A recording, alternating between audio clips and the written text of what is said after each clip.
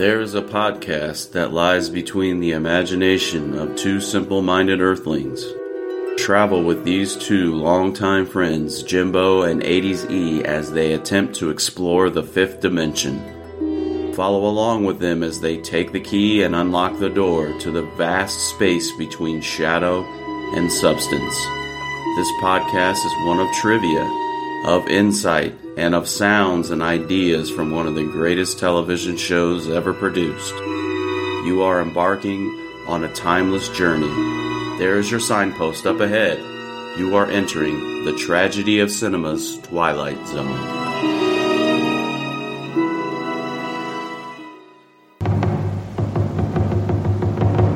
You walk into this room at your own risk, because it leads to the future.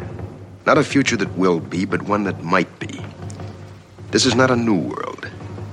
It is simply an extension of what began in the old one. It has patterned itself after every dictator who has ever planted the ripping imprint of a boot on the pages of history since the beginning of time. It has refinements, technological advances, and a more sophisticated approach to the destruction of human freedom. But like every one of the superstates that preceded it, it has one iron rule. Logic is an enemy and truth is a menace.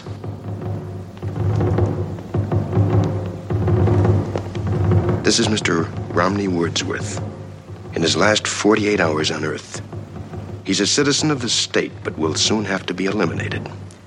Because he is built out of flesh, and because he has a mind. Mr. Romney Wordsworth, who will draw his last breaths in the Twilight Zone.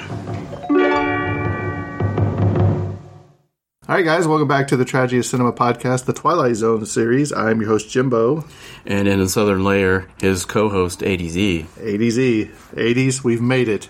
We've made it to the final episode, yeah. It only took 2.5 years, but we are here at the end of Season 2, Episode 29, The Obsolete Man. Yeah, we might be obsolete after so many years of taking to record this stuff. Oh, my goodness. Right. So let me launch into this. So we can, just dive in. Let's get going. Let's say we completed something in our lives. So The Obsolete Man, this is the Twilight Zone season number 2, the final episode, episode number 29. And this one was directed by Elliot Silverstein. It was written by Rod Serling. And the original air date for this episode was June the 2nd, 1961. And this, of course, brings us to our favorite, the segment in our episode, the segment we all know and love as On This Day in History. All right. So, for On This Day in film and TV history for June the 2nd, as referenced before, in 1958, Alan Freed joins WABC in New York City as a radio. He was a famous radio disc jockey, I guess. I didn't know who he was. Does you recognize him? No, but I thought you were going with WKRP Cincinnati there for a second.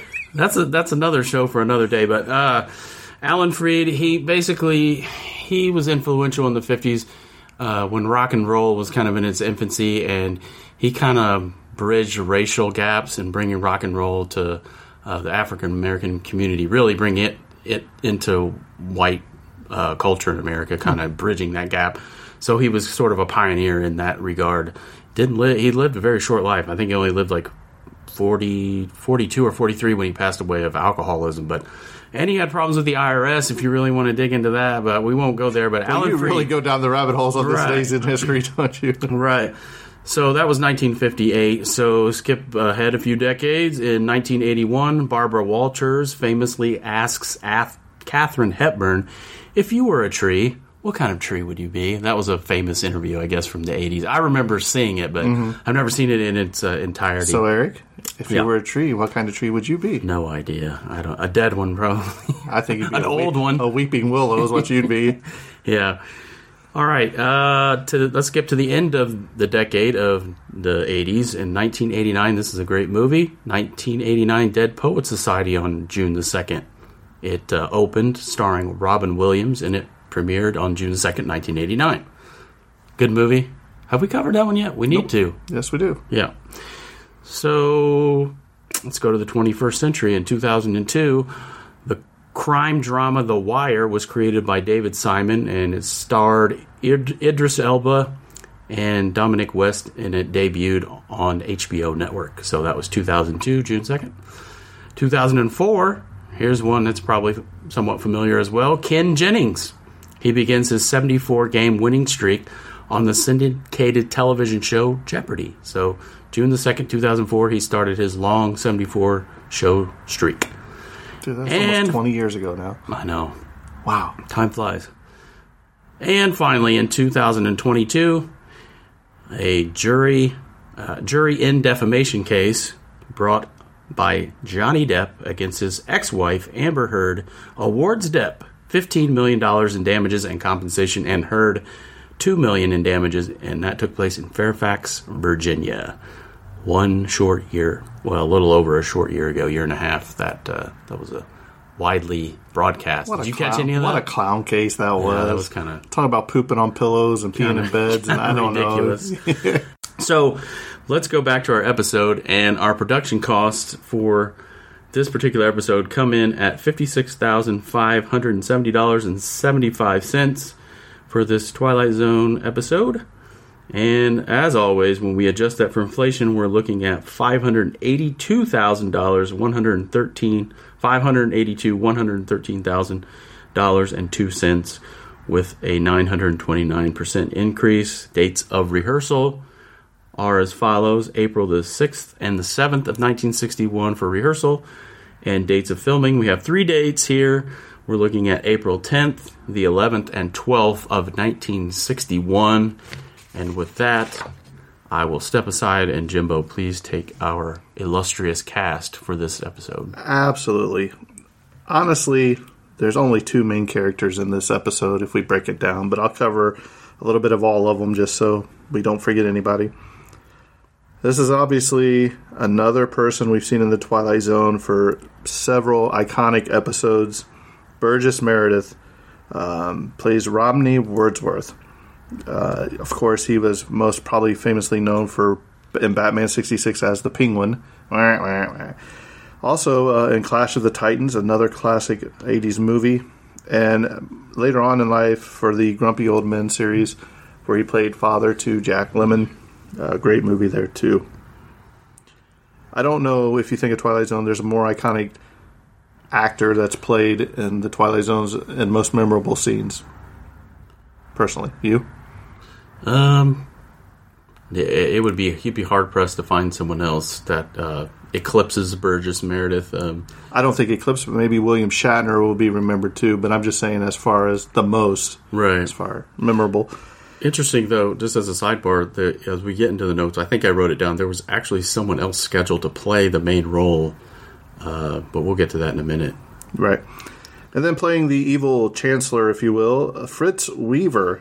He was in the Thomas Crown Affair from 1999, as well as in Creepshow from 1982. As you look over and see my gigantic creep here in the studio there, Eric. He is very large. Then you had Joseph Ellick. He played the subaltern. He was in One Flew Over the Cuckoo's Nest in 1975. Harry Fleer played a guard. He was in Black Sheep Squadron in 1976. Barry Brooks was a board member. He was in Ben Casey in 1961. Harold Innocent, what a name. He was a board member. He was in Robin Hood, Prince of Thieves, Eric, where he played the bishop, or a bishop. Jane Roman, Romaine, she was a board member. She was in the Twilight Zone, but her acting credits, when you look it up, she is known as being a hairstylist. She was a hairstylist for 7 movies. One of them was The Star, I believe, in 1952. So you're saying she played a hairstylist? No, she was the the actual hairstylist. That's what I gathered from it. You know what I mean? Got it. And I said, you know what I mean? I've got to stop saying that, man. I feel like a broken record. Know what I mean? Oh, man. Don Hamilton was a board member who was uncredited. He was in $1 Million Baby in 2004. And yes, Eric, the legendary Rod Serling, the host, narrator, and creator of the Twilight Zone, wraps out your cast for the Obsolete Man. All right. Thank you very much. So let's move to the plot of this episode. In a futuristic, totalitarian world, meek and mild mild-mannered librarian Rodney Wordsworth, boy, that's a mouthful, finds himself on trial for being obsolete. This future society has decided on everything that people need to know. There is no God, and there is no books. There are no books. I wrote that down. That's bad grammar. Society, you're obsolete from English. Yeah, definitely. Society doesn't need librarians. Romney makes an impassioned plea about his right and free will, but the judge in this particular case, the chancellor, will have nothing to do with it. The jury finds Romney obsolete and orders him to be executed. As he can choose the method of his death, Romney's plans include a little surprise for the chancellor. So, right off the bat, he can choose his method of death. He was given a various selection, right? 3, I think. Mm-hmm. But he didn't choose from the 3 that were issued to him. But anyway, plot hole number 1. Which, yeah, they were very lenient in allowing him to choose the method of a bomb for his death. Or, I don't know. Let's go ahead and open the outline. We can maybe touch on that later. The outline. So when we go to the actual episode and we open it up, the first scene of the episode that we come to is, I thought it was really well done. It was kind of impressive to me, really. It's like, you open with the words, Wordsworth, Romney, obsolescence. It's very droll, and you're in this cavernous room is what the scene really opens up with. It reminded me a lot of the Wizard of Oz, in that scene where they go in to see Oz, that huge cavernous room. And how the doors open. Yeah, the doors were really tall. They were the doors were extremely tall, and it looks like the judge's bench it's extremely elevated too. It's really high up, and then there's a witness table. It looks like a conference table that's extremely long as well, that goes from the chancellor's bench, and Romney is at one end of that long, extreme conference table, and the chancellor is elevated really high at the other end of the conference table. And we talked about the very large doors, and then Romney sort of sheepishly walks in, and Rod begins his narration, and I'll of course drop this in at the beginning of the episode. But I thought it was important enough, I'll just read it here as well. It says, logic is an enemy and truth is a menace. This is Mr. Romney Wordsworth in his last 48 hours on Earth. He is a citizen of the state, but will soon have to be eliminated because he's built out of flesh and because he has a mind. Mr. Rodney Wordsworth, who will draw his last breaths in the Twilight Zone. So after that, we have a commercial break right away. Then we come back, and then we're right back in this courtroom scene, if you will. Anything stick out to you? Or I noticed that when I like how they did the shadowing there with the doors opening and stuff. But if you look behind the door, there's a guy sitting on a little ledge or something, with his head down and his legs hanging over the side. If you look outside the door, that was pretty interesting. I didn't know if that was a guard, or do you think that's a goof? Maybe. Well, I thought maybe it was the next guy waiting to come in to the obsolete room.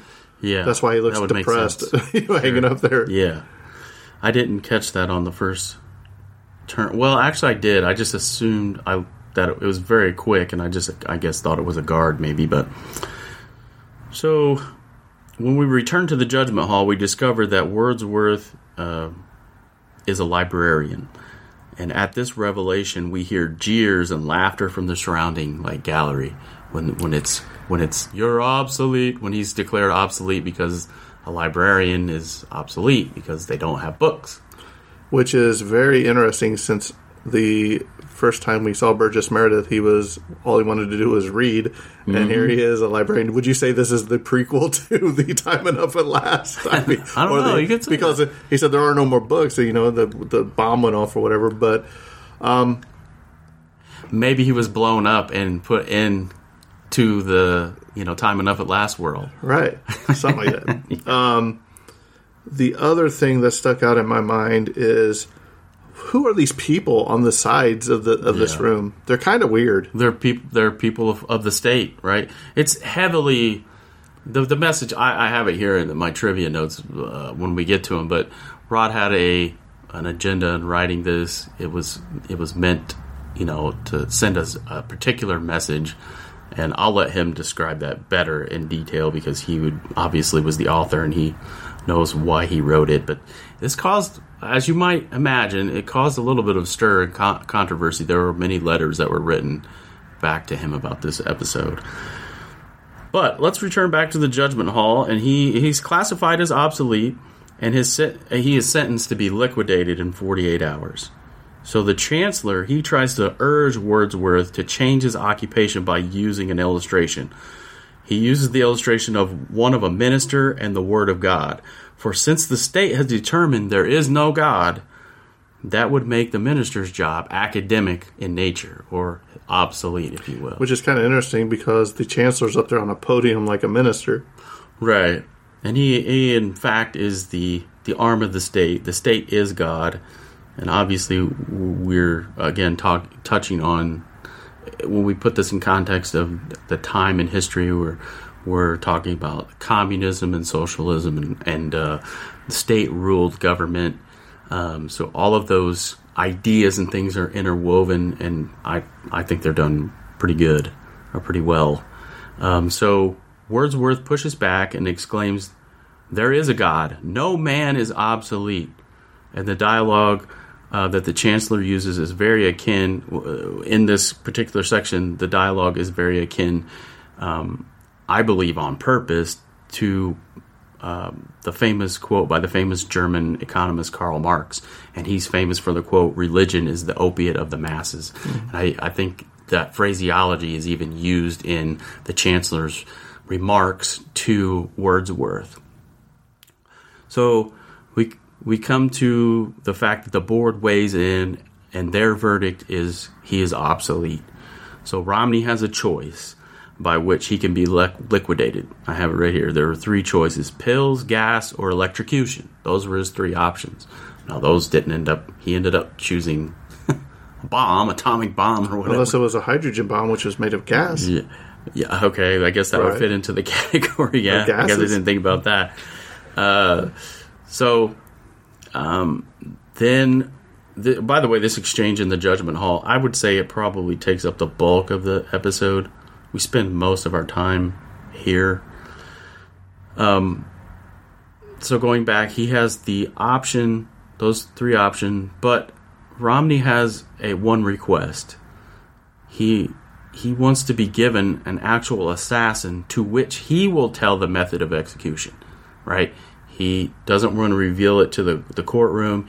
He wants to have this assassin person come to him personally. He's going to tell his assassin exactly what method he wants to utilize.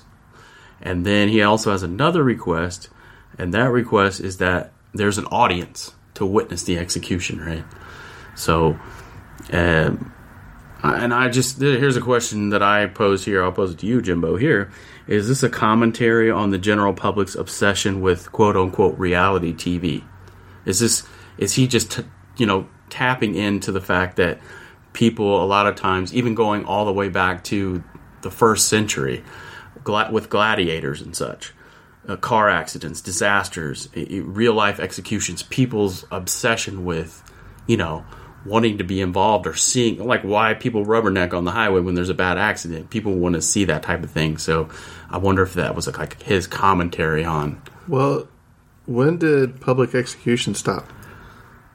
I wouldn't be able to tell you that. In the United States, there's still certain states that still... But I'm saying, have the death penalty. If me and you, we can't go up here to the local jail and watch somebody get killed in a gas chamber or anything. It's not open to the public. Right, it's closed to the public. Yeah, right. Sure.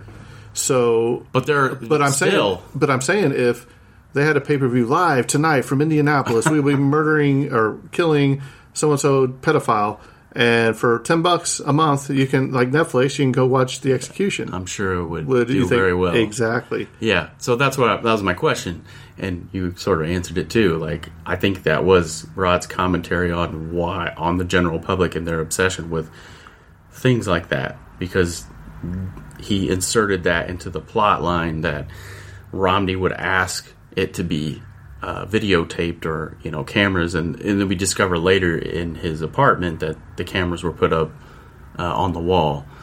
And that's where our next scene is. We're actually concluding with the courtroom scene now. We come to Romney's room, his house, his apartment, or wherever, and we discover that through a cryptic message, it is the Chancellor that arrives at Romney's residence. So apparently Romney wanted him to be his assassin. He wanted specifically for the Chancellor that just passed judgment on him to be the one who was his actual assassin. So he reveals to the Chancellor his method of execution, which is by a bomb. And then the Chancellor he comes to sort of prove that the state isn't afraid of an obsolete librarian, which Romney retorts with, well, that's absolutely ridiculous. Why would the big bad state need to come and prove that they're tougher than little old librarian me? Like, that they're not scared. It's kind of a joke, really, when you think about it. So the camera, which I aforementioned, on the wall works by remote control, and it will televise this entire execution. Going back to your point, though, I remember there was it Ted Bundy or somebody, maybe it was in Florida, it was in the late 80s. They obviously, like you said, they didn't have people in the actual execution chamber, but do you remember seeing video clips of people outside at midnight? Yeah. And there were hordes of people behind barricades outside of the prison. You're still allowed to do that. Yeah. You just can't watch the execution. Right, and people were cheering, and even though they weren't a part of the actual visual of the execution, people actually took time out of their lives to go and they were cheering, and once the announcement came over the loudspeaker, I remember seeing video clip. I can't remember who it was. It was is it a John Wayne Gacy or something like that? Yeah, it might have been him. But that sticks out in my mind too. So this is all of course videotaped. So Rodney, he tells the Chancellor, tells Rodney that they have televised an execution of 1,300 people in 6 hours. So he's explaining to him that we're not scared of you. This is a deterrent. We're going to watch you squirm basically in your final hours when you know your fate is going to be. However, the tables have turned on the Chancellor, and Wordsworth has locked the Chancellor and has revealed that he wants to die by way of a bomb, and that the Chancellor is locked in the apartment with him, and there's no chance of escape. So if he's going to die, then the Chancellor's going to die too. Now, I have a question. In the judgment hall, they said that they were going to send an assassin, and he would tell him the method of execution. So did they send somebody else beforehand to find out what he wanted to do? Well, that's why I said. And if so, why? I think it was a cryptic message, like Wordsworth was cryptically telling the Chancellor, no, I want you to be my assassin. Well, no, I understand that, but who did he tell that I want a bomb in here? Oh, I don't know. And why wouldn't he, if they knew the Chancellor was coming, you think they would have put more safety precautions up? Especially if the guy knew there was a bomb in there. Yeah, I don't know if the Chancellor was the only one that understood that and he came on his own. Yeah, I don't know. Or if there was another assassin that came before him and then set all that up. Because you can say the Chancellor was the assassin, but he doesn't know the method that was going to happen, so he wouldn't technically be the assassin. Yeah. He would be the witness that he wanted there. Right. Yeah, that might be a small hole there too that they might have needed to fill in, or maybe I just missed it. So Romney decides that with his last 30 minutes of his life, he's going to read the scriptures. He's going to read the Bible. And then he tells the Chancellor that the great equalizer is death. And he quotes here, he says, so here you have the strong, handsome, uniformed, bemedaled symbol of a giant authority and this insignificant librarian. And suddenly, in the eyes of God, there is precious little to distinguish us. So death is going to be the great equalizer, right? So Wordsworth begins to read aloud from the Psalms. By the way, all of the scriptures that are quoted in this episode are from the Psalms. And the Chancellor, he sits back and lights up a cigarette. He's very nonchalant in the beginning, right? But you see this build. It builds and builds. And so then the Chancellor, he starts to panic and distress, and waves sort of rush over his face until finally he begs, let me out, at the very end. He, as the minutes tick down, it gets closer. Well, he says, in the name of God, let me out. Right. And that's when Burgess Meredith's says, okay. Yeah. He gets up, that's all I wanted. He graciously and mercifully lets the Chancellor out. But the bomb still goes off. Right. And Romney never... that was one thing I didn't understand. When he opened the door, he didn't want to, follow him out. I don't know. But, he was proving... I get it. He was proving his point that he was not afraid. But the reason I think he did that was he just condemned the Chancellor by his own words. His own demise. Right. Yeah, sure. So from there, I kind of give it away a little bit. Romney relents as an act of mercy, and then the Chancellor runs out and down the stairs before a huge bomb blast destroys not huge. Yeah, just like a little poof. Like a smoke bomb goes off. It wasn't like the Oppenheimer A-bomb. It was, but it blows the apartment up. So from the next scene from there is we go back to the Judgment Hall, right? Mm-hmm. And then the chants of Obsolete, they emanate from all around the gallery. And then, wouldn't you know it, the Chancellor, he is surrounded by those on the board who are growling. They have this weird growling, chanting. Yeah. Kind of like... And I got a little something in my book about that, so we'll get there. So the Chancellor tries to run, and they grab him right at the end, and he sort of, I'm not obsolete. Or I can't remember what he says at the end, but then they grab him, and they drag him down that long table, and then... It was really weird. Yeah. And then they just throw him on the floor, and they all surround him. Honestly, what I got from that was the Night of the Living Dead that we just covered. Yeah. I'm seriously. They look like zombies and getting ready to rip him apart. Right. So how... My question to you, were they killing him there? I assume so. They were just going to trounce him to death. That's what I'm saying. But then... It doesn't make sense then. If he's been obsolete, then he gets he gets to pick his method of execution. Death. Right. Yeah, I don't know. They just all sort of attack him at the end, and they all doing that hum. And he tries to run, and they get around him in a big circle, and then he tries to run. Right. So the whole humming thing, it was a. Let me go to my awesome book, and it's going to be quite a little bit of that I read out of this, but it's the Twilight Zone Companion by Mark Scott Zickery. So here we go. The final show of the second season was The Obsolete Man, Serling's cautionary tale of a neo-Nazi superstate of the near future. Not too far off. Although it is well acted, Serling has stacked the deck too much, presenting this story in such black and white terms that there is no controversy. The viewer can sit at home smug and comfortable, certain that he would never be part of such a state. These criticisms notwithstanding, The Obsolete Man is still a remarkable episode, thanks in large part to the contribution of director Elliot Silverstein. Silverstein had come from a live theater, and later he would direct such films as Cap Blue, or Bayou, and A Man Called Horse. In this, the first of 4 Twilight Zone episodes he would direct, he imposes upon us the proceeding his own unique theatricality. From the first, he made it clear what he wanted. Says Silverstein, it was vaguely reminiscent of some of the German films of the 20s, and there was a certain amount of expressionism in the style of the performances and the sets. Indeed, the major set of the piece, the room in which Meredith is judged, is quite unlike anything seen before on the Twilight Zone. The walls are completely covered with black velvet. There is a single, long, narrow table. At the end of it is an immensely tall, narrow lectern behind which the Chancellor stands, elevated and apart.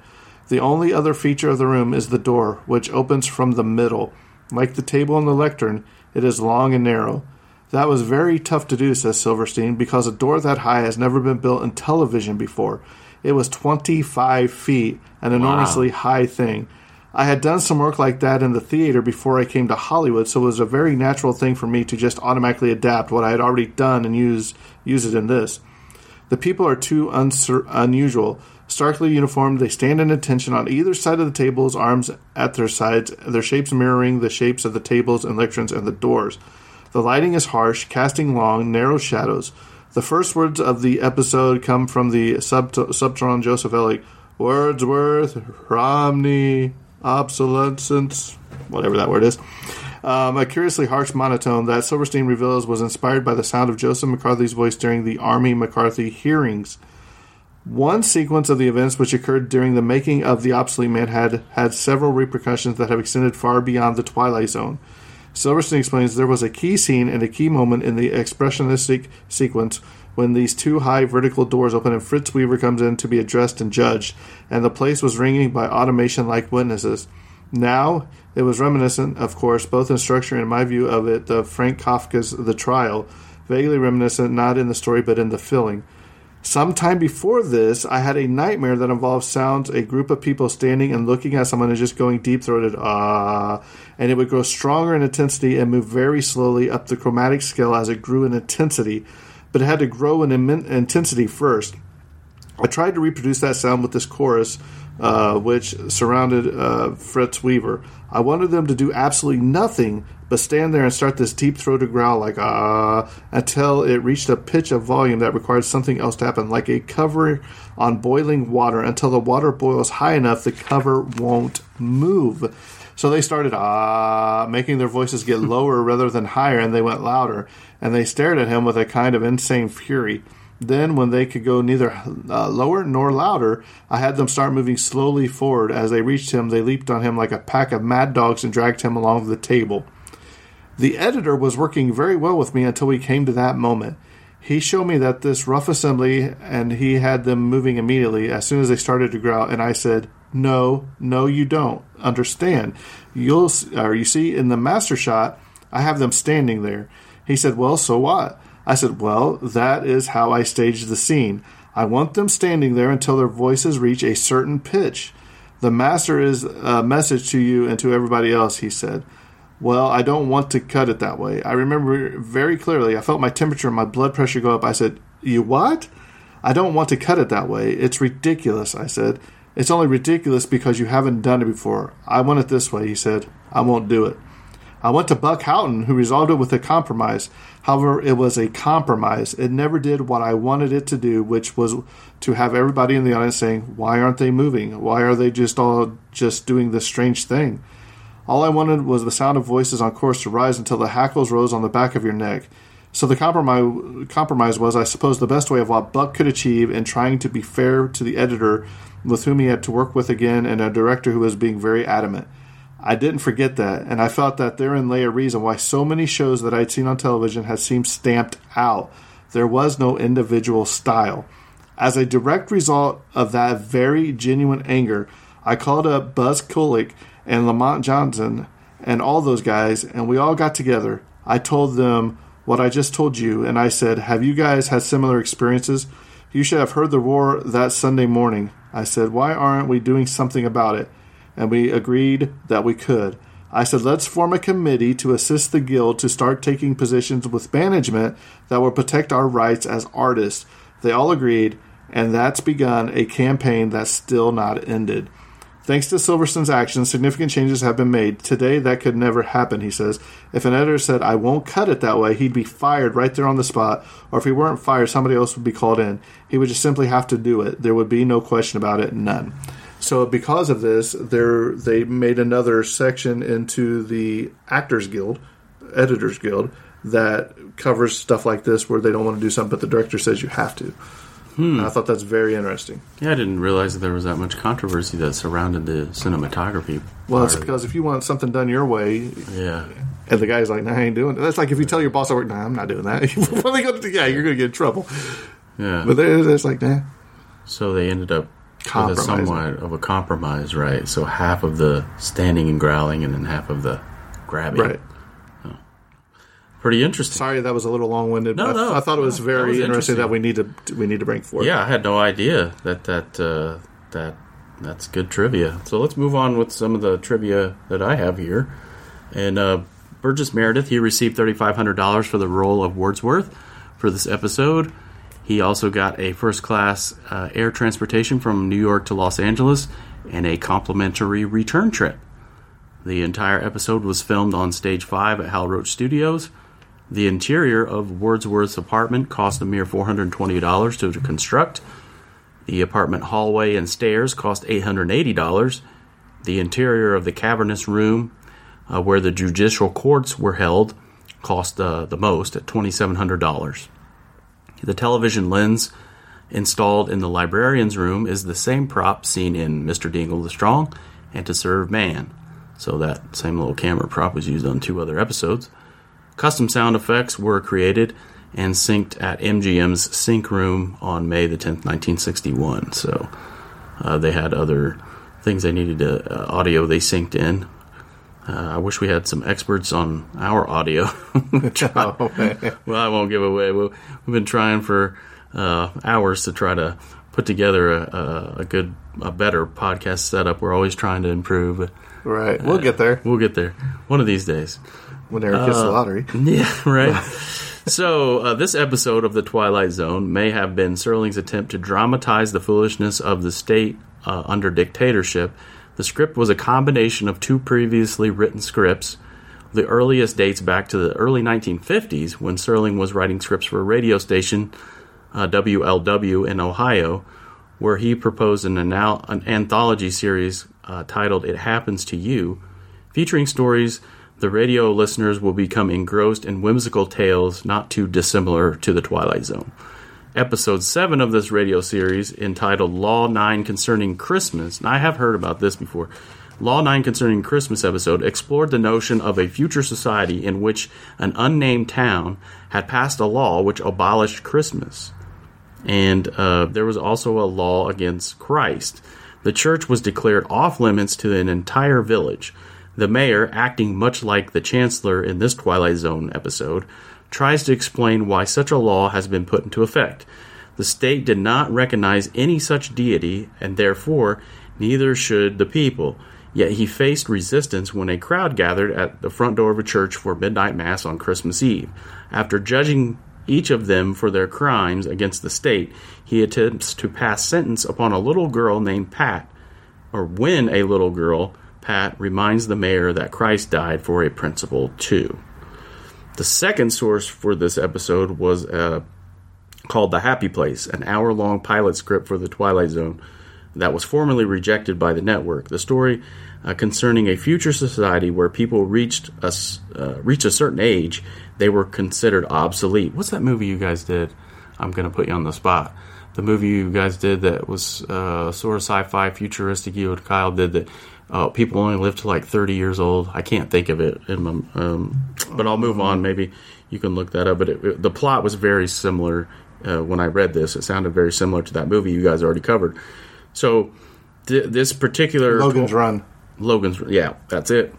So this episode that was rejected by the networks was concerning a future society where people reached a certain age and they were considered obsolete, unnecessary for continued living, and promptly executed by the government. Serling combined the elements from both of these to come up with the Obsolete Man, a nightmarish vision in which the state made decisions as to which citizens were allowed to live because they served a purpose in society, and which ones would be eliminated because they offered no benefit to society. References to Hitler and Stalin were brought to light by the Chancellor, as well as a statement regarding the non-existence of God. Just by way of random trivia, the Blu-ray release includes Rod Serling's plug for the following week's episode, Where Is Everybody? Which was actually the first episode in season one, and it was the series pilot. So I don't know what you think. I think it fits where it needs to be. Where Is Everybody's a good opening. It starts the series off on a good, strong note. If they would have waited till season 3, I mean, I don't know. That would be too long of a wait for me, but what do I know? Jimbo, you mentioned this earlier. A year and a half after Time Enough at Last, in 1959, Burgess Meredith has a Twilight Zone character defined by his relationship to books. So, as before, I think that's a good story plot where he's blown up in this episode, He dies. Or is it because of his bomb blowing up? That's what caused the atomic bomb to go off. There was an atomic explosion in that episode too. Right. Yeah. So maybe that was the bomb that went off here. Oh, okay. Could be. When Wordsworth is reading from the Bible, he quotes the following verses. They're all from Psalms. They're Psalm 23, 59:1, 14:1, Psalm 53:1, Psalm 142:1, and Psalms 130, verses 1 and 2. So Fritz Weaver, he portrays a high-ranking member of a totalitarian state who at one point admires Adolf Hitler. Ironically, Weaver went on to play a Jewish victim of the Holocaust in Holocaust 1978.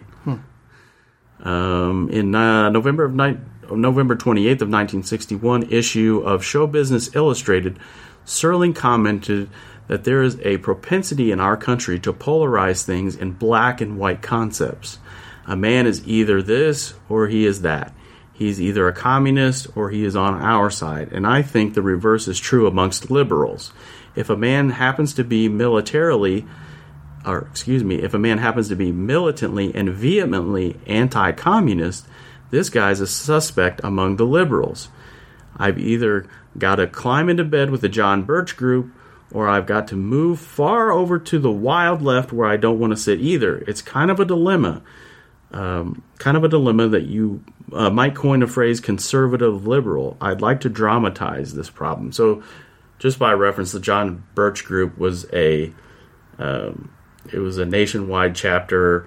They were a super alt-right conservative group in the 1960s, and their influence became widely known for their conspiracy theories. And they actually alleged that President Dwight D. Eisenhower was a communist, and they were just an ultra-conservative group in the 1960s. So what Rod is saying here, it's either black or white. I'm either too liberal or I'm anti, I'm ultra-conservative. So he's like, I can't win with either people group. Mm-hmm. So he was trying to illustrate that point. Then finally... actually, that was the end of my trivia. Under the category of goofs, I didn't recognize any goofs. I don't know, Jimbo, if you saw any goofs in the episode. I think with that, we can move on to you. Go ahead with your questions and observations and things you wanted to bring up, and I will mine. For me, this episode is dialogue heavy. There's not a lot of action. It's straight up a lot of dialogue, and those are hard to keep my attention. I told you I watched this 3 times last night, and I had seen it like twice before. I love Burgess Meredith to death. I think he's a fantastic actor. I think he did a good job in this episode. I think Fritz Weaver maybe even did a better job than him in this. To me, I think it shows the importance of why there should be a separation of church and state, because if not, the society will end up like this, even here in the United States of America. They're huge concepts that he's tackling in this episode. It's huge. Yeah. Right. And that's, that's for back then. I mean, that's even relevant to today. So to me, I'd probably give this an 8 out of 10. Now we've already seen Burgess Meredith as Mr. Dingle the Strong this season too. Mm-hmm. So let's just say that's opposite ends of the spectrums of his acting ability too. But even in Mr. Dingle, he shined as the star of the episode. To me, it's dialogue heavy. I like the premise. I like the biblical aspect of it. I like everything about it. But to me, when at the end, it just them people moaning and then him dragging him across the table and then seemingly ripping him apart. I don't understand why he didn't get the same treatment that Dingle get for being a librarian. I don't know if it's because he said in the name of God in the televised to the entire country that on video, because he said at the beginning there is no God, and now he says in the name of God, and that may be like their greatest sin, if you will. Right, evoking the name of God. Right, that's maybe punishable by death immediately. Automatically, yeah. My question to you is, do you think that the Romney Wordsworth character was a portrayal of Christ? Of Jesus? I think there were elements to, like, his mercy in allowing the Chancellor to leave. I think you could, I mean, I don't know that it was directly tied. I don't know if he was as far as Christology and all that. I don't. No, I'm just saying like a symbolizing Christ. A symbol. I don't know. I think he was more symbolic of maybe a Christ follower, a Christian, and how a Christian could or should act in the final hours of their life, and how their faith sustains them. Maybe it was kind of refreshing. I mean, the actual mention of God in the scriptures being on network TV, obviously that wouldn't happen today. that was one high point for me. I don't know. To answer your question, I don't think so. But like I said, I think it would be symbolic of what a follower of Christ might do. My question to you, and my observation and questions was the main character Romney Wordsworth a play on words, or possibly an homage to Henry Wadsworth Longfellow, a poet and educator? Because even though Wordsworth was a librarian, that word Wordsworth was maybe a play on words, even the written word and books, and maybe just on purpose that was his character's name. They did that on purpose, right? And here's something else that made me think. There's a couple of quotes that he said, like he told him that history teaches you nothing, which he's a librarian. He should know that history teaches you everything. Yeah. Okay. So I don't understand why he would say that. The Chancellor said that, or no? Romney says it. Okay. Because the Chancellor's like, well, history teaches us blah blah blah, and he's like, history teaches you nothing. So I think he's wrong in saying that, for one. Number two, I like how he had his Bible hid for over 20 years. He's had it up there because even owning one was punishable by death, he says. Right. That's very reminiscent of communist China, right, or Russia back in the Cold War era. Yeah. Right. I said the cinematography is awesome. The use of light, shadows, the clocks flying, the scriptures. And the only other thing is, if the Chancellor wouldn't have asked to be released in the name of God, then that makes Romney a murderer. Right. Yeah. So that's the only part I didn't like. Does that make sense? Yeah. Because he's spouting all the scripture off and all this, then he should know the Ten Commandments, thou shalt not kill. He should know. And he's basically, an accessory to murder, right, by trapping him in his own apartment. Exactly. Sure. So I'll just leave it with this. If you're done with your comments, yes, but I do have something about the end of season 2 that I'll say at the end of this. So. Okay, let me finish with Rod's word, and this was a response to one Mrs. Kirch, who wrote in a letter, who was displeased. Actually, called the episode "garbage" or "trash." That was her response. So he wrote back with this: the Obsolete Man had a very simple premise. It was simply that you cannot destroy the truth by destroying the printed word. You cannot undignify man by destroying him. You cannot wipe away a belief in God by an edict. And sooner or later, every dictatorship must of necessity fall, because sooner or later, thinking people with courage will overthrow it. So I thought that was a good summation of what he was trying to do. And what were you rating this one? I'm going to rate this one pretty high. And we're going to get to our wrap episode, and you'll see where it falls in my top 10 list. I knew it was going to be in there. But just for rating's sake, you gave it an 8. I'd probably edge it up maybe to an 8.5, probably. Okay. 8.5. And I didn't really care for the episode, but I'm still giving it an 8. The subject matter alone, I think, is what the foundation is why I liked it so much. And I thought it was very well executed and very well acted. It was a good episode. Right. So now that we've completed our year 2, this is in the book, the Twilight Zone Companion. This is what it says about the end of year 2. For Serling, the spring of 1961 was like a replay of the previous year. Again, there were the host of awards, including another Hugo and the 1961 Unity Award for outstanding contributions to better race relations. Then in May, another Emmy, again for outstanding writing achievement in drama. In accepting, Serling held up the award and addressed the show's other writers, saying, "Come on over, fellas, and we'll carve it up like a turkey." Serling wasn't the only Twilight Zone member to pick up an Emmy that year. George Clemens nabbed one for Outstanding Achievement in Cinematography for Television. No one could possibly have deserved the award more. The spring of 1961 also found CBS toying for the first time with the idea of expanding the Twilight Zone from a half hour to an hour. True, just 2 years earlier, the network had made Serling alter its concept of the series from an hour down to a half hour, but now the network reasoned that a bigger Twilight Zone would attract a bigger audience. Ultimately, CBS decided not to lengthen the Twilight Zone during its third season. Frankly, I'm glad of it, Serling said at the time. We can keep that vignette approach.